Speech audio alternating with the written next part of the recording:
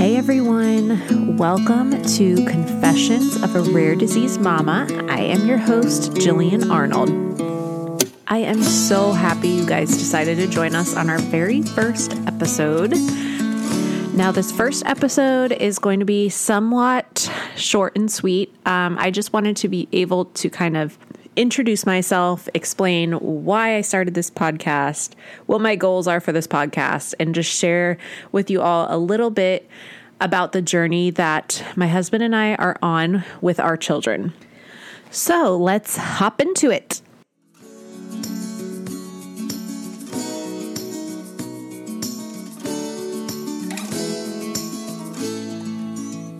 My husband and I have been married for 6 years, going on 7 in July. Holy cow, time flies.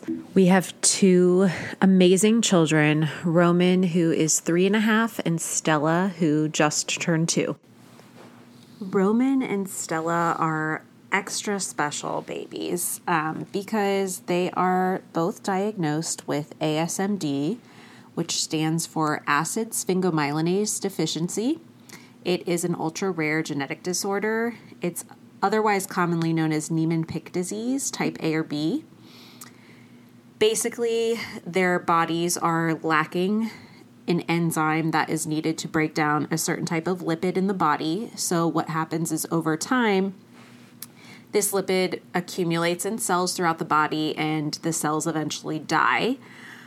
It primarily affects the liver, spleen, lungs, and bone marrow. And then in the most severe cases, or that of type A, it causes a rapid neurodegeneration in the brain, similar to a baby Alzheimer's. So basically, you watch your child just lose skill after skill after skill to the point where they just can't really do much at all. Currently, both of our kids are 100% G-tube fed, and they are both in wheelchairs. Neither of them have a ton of movement or intentional movement. My son gets pretty frequent seizures that we deal with, which is an ongoing struggle. Basically, there's 2 types of ASMD. There's the type A, which, like I said, is the most severe form. And then there is a type B, which is the more mild form. Children with type A typically do not live past the age of 3, whereas type B, they can survive well into adulthood. When we were going through Roman's diagnosis, we discovered that my husband carries the gene mutation for type B, or it has been seen in people with type B.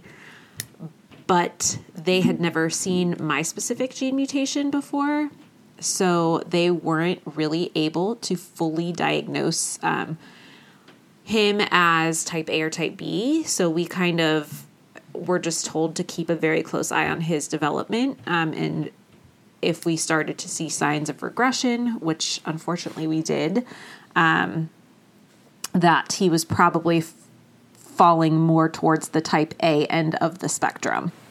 So now it is pretty well understood that our kids are kind of just falling somewhere on the spectrum between A and B, but falling much more towards the A end of the spectrum. When Roman was first born, he was your typical adorable little baby boy. He had just the most piercing crystal blue eyes. He was very typical in development. Up until about 6 months, we kind of noticed he was falling a little behind with certain milestones, like sitting up and rolling over. But we would bring it up to the pediatrician, and she didn't seem too concerned. She said, boys sometimes are a little late with those things. He also had some vomiting issues, right off the get-go, and whenever we would bring that up to the pediatrician, they basically just said, it's reflux. It happens with a lot of kids. Even though my husband and I both kind of felt deep down like, hey, I don't think that the type of vomiting he's having is reflux and it doesn't seem normal. But we just kept getting assured that it was normal and that he would grow out of it. So we didn't think too much about it. So we went in for his routine well visit at 6 months, and he had been kind of like, he had never really been on the growth chart, but his pediatrician wasn't too concerned before that visit just because he was kind of following his own little curve underneath the chart. But when she was doing her physical exam on him, she was like, hey, I might be crazy, but it kind of feels like his liver might be a little enlarged. So in an abundance of caution, she sent us down to our children's hospital the next day to get some blood work done and get an ultrasound done of his abdomen. So we went the next day for that. And of course, anytime your child has to have any kind of blood work done or anything, your mind just goes to like the worst places, any kind of testing. So while I was extremely nervous, at the same time, I just kept telling myself, there's no way that there's anything seriously wrong with him. Like, look at him, he's perfect. So we went that morning to get all those tests done, and I remember we got back and I left the house to go run an errand of some kind, and I saw the pediatrician was calling, and I was like, that's weird. It can't be these results. Like, we literally just had that done a few hours ago. Like, this can't be good. So I remember I pulled over into a parking lot to take the call, and I immediately could tell with the tone of our pediatrician's voice that something was really wrong. She said, like, hey, his blood work came back, his tests came back all abnormal, his liver is enlarged. You guys need to go down to Children's Hospital today. I scheduled you an appointment at 3 p.m. with a GI doctor. So, of course, my heart just completely sank. I started panicking. I turned around, drove home, told my husband what was going on. So we ended up taking him down to Children's that day at 3 and met with a GI doctor. They basically told us they weren't sure why his liver was enlarged and why his liver enzymes were elevated, but they ran a test to make sure his liver was at least working properly. And I remember sitting in the waiting room waiting for the blood test to come back, and me and my husband just we were sitting there in silence. My mom came with us and she was playing with Roman and reading to him, and my husband and I were just I can't even describe how we were feeling. I think we were just thinking oh my God, he's gonna does he have liver failure? Is he gonna need a liver transplant? This is just where our mind was going. So we were extremely relieved to hear that his liver test came back and his liver was functioning normally, but they still didn't have answers as to why it was enlarged and why the enzymes were so elevated. So basically they sent us home and said to follow up with them. So we started doing routine visits with the GI doctor. They kept running tests, checking labs, and they weren't successful in finding what the cause was of this. And then I want to say a month later, Roman got sick and he ended up in the hospital with a virus, a common virus, which turned into an RSV. So we were in the hospital for about a week, and his liver enzymes were just going crazy high during this period of time. Guys, I'm talking they were in the thousands. There are 2 specific enzymes in the liver that they usually check when they do run a hepatic profile. One of them, the highest end of normal for Roman's age is, I think, 300. And then the other one, the highest end of normal is 49. And one of his got as high as like 3,000 something when we were in the hospital during that visit. So it was definitely really scary that we were at one of the best children's hospitals in the nation, and none of these doctors could tell us what was going on exactly with our son's liver. They kept checking him every day, and they were trending down. So I mean, each day we kept asking, like, why are they so high? Why are they so high? And nobody really had an answer for us. So the last resort was going to genetic testing, which they pulled his blood while we were in the hospital for that genetic testing. They said it takes 6 weeks for it to come back. So basically we spent the next 6 weeks just terrified to find out what those results would say. So fast forward 6 weeks, I am at work. I used to work full-time as an events manager at a brewery in downtown Cincinnati. So I remember I was at work. We were getting ready to leave. I was with a couple of my coworkers, and thank God, like, the office was pretty much empty at this point. It was just kind of the three of us in there. And I saw that the GI doctor was calling, and my heart just started racing, and I just got so nervous I couldn't even answer the phone. So I had to call my husband, and I basically was like, the GI doctor just called. I couldn't answer. I was too scared. Can you call them? Because I thought maybe somehow if it was bad news, it would be better hearing it from my husband than from this doctor. So he said, no problem. He called her back. And then he called me back just a few minutes later. He told me that there was a ping on the genetic testing for something called Niemann-Pick disease. So he told me the name, but he didn't go into details about it. I told him I didn't want to know anything about it because he said that, it's not a firm diagnosis. They have to run other tests first to confirm it. So he's like, it might not be this, but it could be. So knowing how I am, I just told myself, I'm not going to Google this. I'm not going to learn anything about this disease until we know for sure, until I have to, because I don't want to get myself in a frenzy.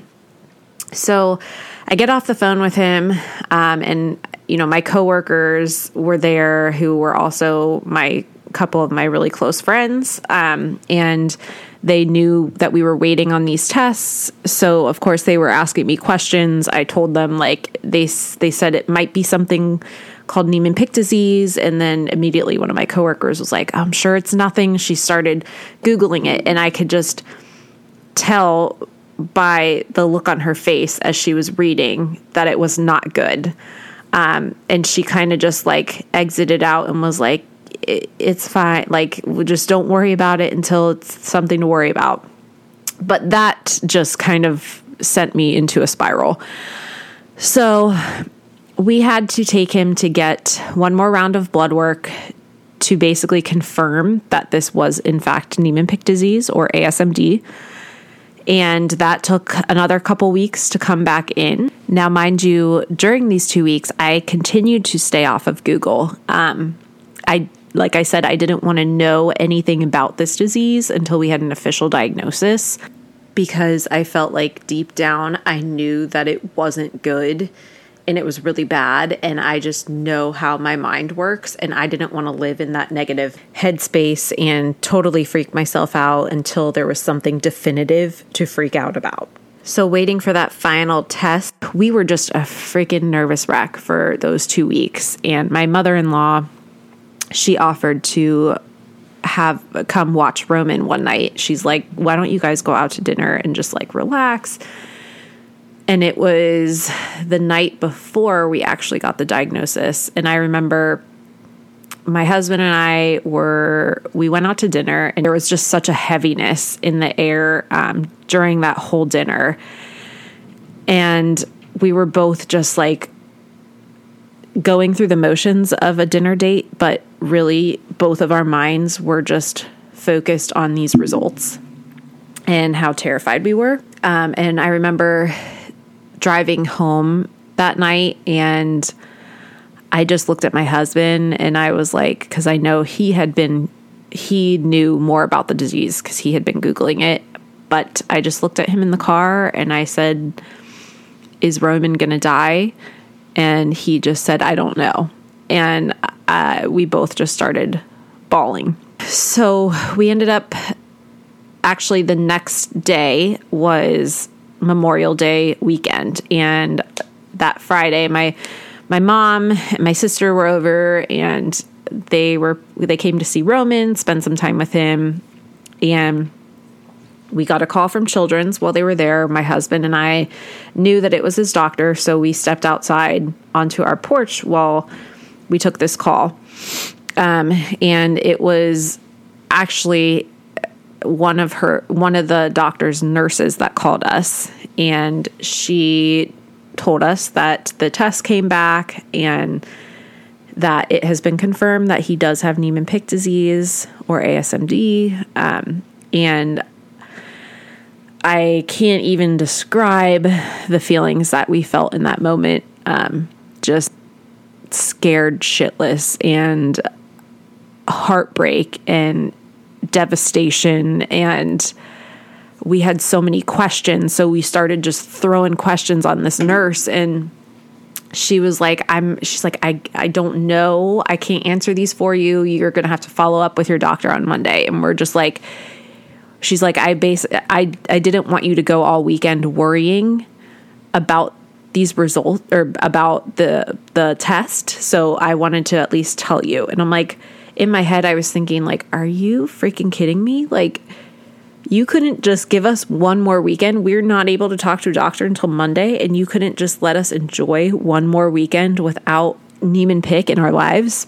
So our sadness quickly turned to anger, because we started getting angry that the doctor didn't call us. Like, why was a nurse calling us with results like this?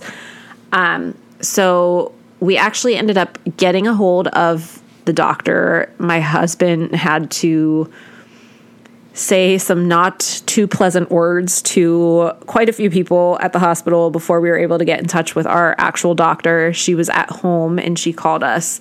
The only thing I remember from that conversation, to be honest with you, was hearing her own child in the background. She had just had a baby too. And I remember she was apologizing she's like, I'm sorry, I'm at home. My daughter is, doing something. I forget what she said. She's in her high chair. She's waiting to be fed or something. And all I could think of was that this doctor gets to get off this phone call and go tend to her healthy child. And we're going to get off this phone call and our lives literally will never be the same.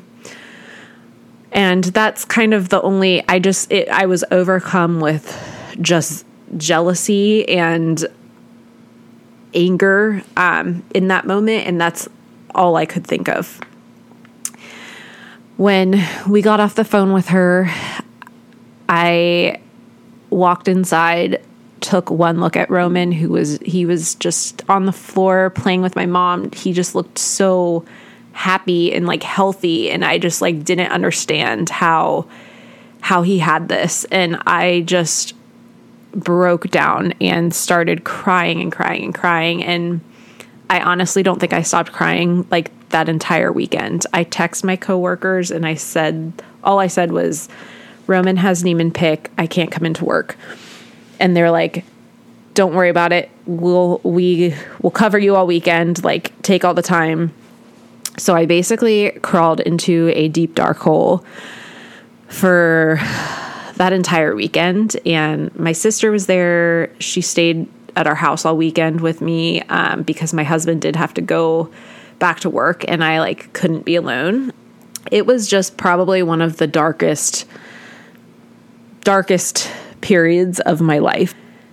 But the hardest part was that we had found out just 3 days before this that we were expecting again. So on top of getting a crazy, crazy, scary diagnosis for our new baby, we also now had a second child in my womb that we had to worry about possibly inheriting the same genetic disorder, because we knew now that there was a 25% chance that our next child could potentially inherit the same disorder. So talk about a full range of emotions. I mean, we went from like the pure joy of knowing that you're pregnant and carrying a life inside of you to getting the most devastating news any parent could possibly hear within the span of 3 days. So my emotions were all over the place. And now we had double the amount of worry. So it was definitely probably one of the most trying times in our life and in our marriage. So my pregnancy with Stella was filled with hospital visits, seeing specialists, just dealing with a brand new diagnosis and everything that comes along with it. So on top of that, we did look into getting an amniocentesis done while I was pregnant with Stella, which basically they are able to test while your baby is still in the womb if it were to be carrying this same disease. We went back and forth on whether or not we wanted to do it, and we ultimately decided to not do it and just to get her tested at birth, because it wasn't going to change our personal decision about having her. So we just figured, why risk anything with doing an amniocentesis when it's not going to change anything? So let's just wait until she's here. We also just kept telling ourselves, like, there's no way that God would do this to us again. There's no way. The odds are in our favor. We basically have a 75% chance that she is not going to have this, and just a 25% chance that she is. We already have one kid with it. Like, the odds are in our favor. And when Stella was born, she was different than Roman in a lot of ways, not just looks wise. Roman was pale, blonde hair, blue eyes, and Stella was dark skin, dark hair, dark eyes, but also, she didn't have any of the vomiting issues that we saw with Roman. She was so strong and she was alert as all hell. And, there was a lot of differences we saw. So that just, helped us believe even more that she didn't have it. So we had her tested at birth, and we had to wait, I think, like about a month for those results to come back in. We got a call from my OBGYN, who was the one that tested Stella. And I remember she called me and she's like, I checked, I reread over these results about 5 times to make sure I was understanding it correctly, but she does not have ASMD. So I can't even explain the joy I felt hearing that. Like, it was just waves and waves of relief, only to be called back a few hours later. And we were told that the lab actually ran the wrong test. They didn't test for the right mutation. So we had to go through that worry all over again for another month. We had to get her retested. And unfortunately, that second test came back that she too was diagnosed with ASMD. So our hearts were just shattered for a second time. And it was almost a tougher pill to swallow with Stella. It was just, we're just like thinking, how are we going to do this? Like, how is this our life? How are we going to cope with this? How are we going to take care of 2 children with this? I think me and my husband were just in a really, really dark, angry period for quite some time after Stella was diagnosed. We just couldn't believe that this had happened to us 2 times. We definitely went through a period after learning of both kids' diagnoses, of just immense jealousy towards quote unquote typical families. And it got pretty bad to the point where I'd be at work and I'd see a family with like a little toddler running around, and I would just be overcome with jealousy and anger because my son didn't have that health, and I knew what was in store for him, and my daughter too. It was really hard to deal with. We are now 3 years into this journey, and we are in a much, much better place. We have a very different perspective on life despite these difficult circumstances that we've been dealt. I guess my biggest goal of this podcast is to share my truest, realest, rawest feelings on being a special needs mom or a mother to 2 children with a genetic disorder who are medically complex. I want to share the highest highs and the lowest lows, and I want to be 100% real through this journey. I also want to share with you guys all the stuff that I have learned throughout the past couple years, because gosh, there's so much stuff that I wish I could just like go back 2 years ago and tell myself that I think would be helpful, especially if you're a new parent on this journey. It can feel extremely isolating. Like your entire world gets flipped upside down. The life you thought you were going to have is something totally different. And what I have come to realize is that just because it is different or it's not how you expected it to be when you decided to start a family does not mean that it is any less incredible and beautiful. I am also going to be sharing a lot of health updates regarding my 2 children and our quest to save their lives. This is something I'm not going to quite dive into in this episode. Maybe I'll save it for the next one, but we were basically told when my son was diagnosed, there was no cures, no treatments available for this disease. And I will just say 3 years into it now, my son and my daughter are both on a treatment that is working beautifully at reversing damage done from the neck down. And we are dangerously close to getting a second experimental treatment started for them that could slow down or possibly even stop their neurological disease progression.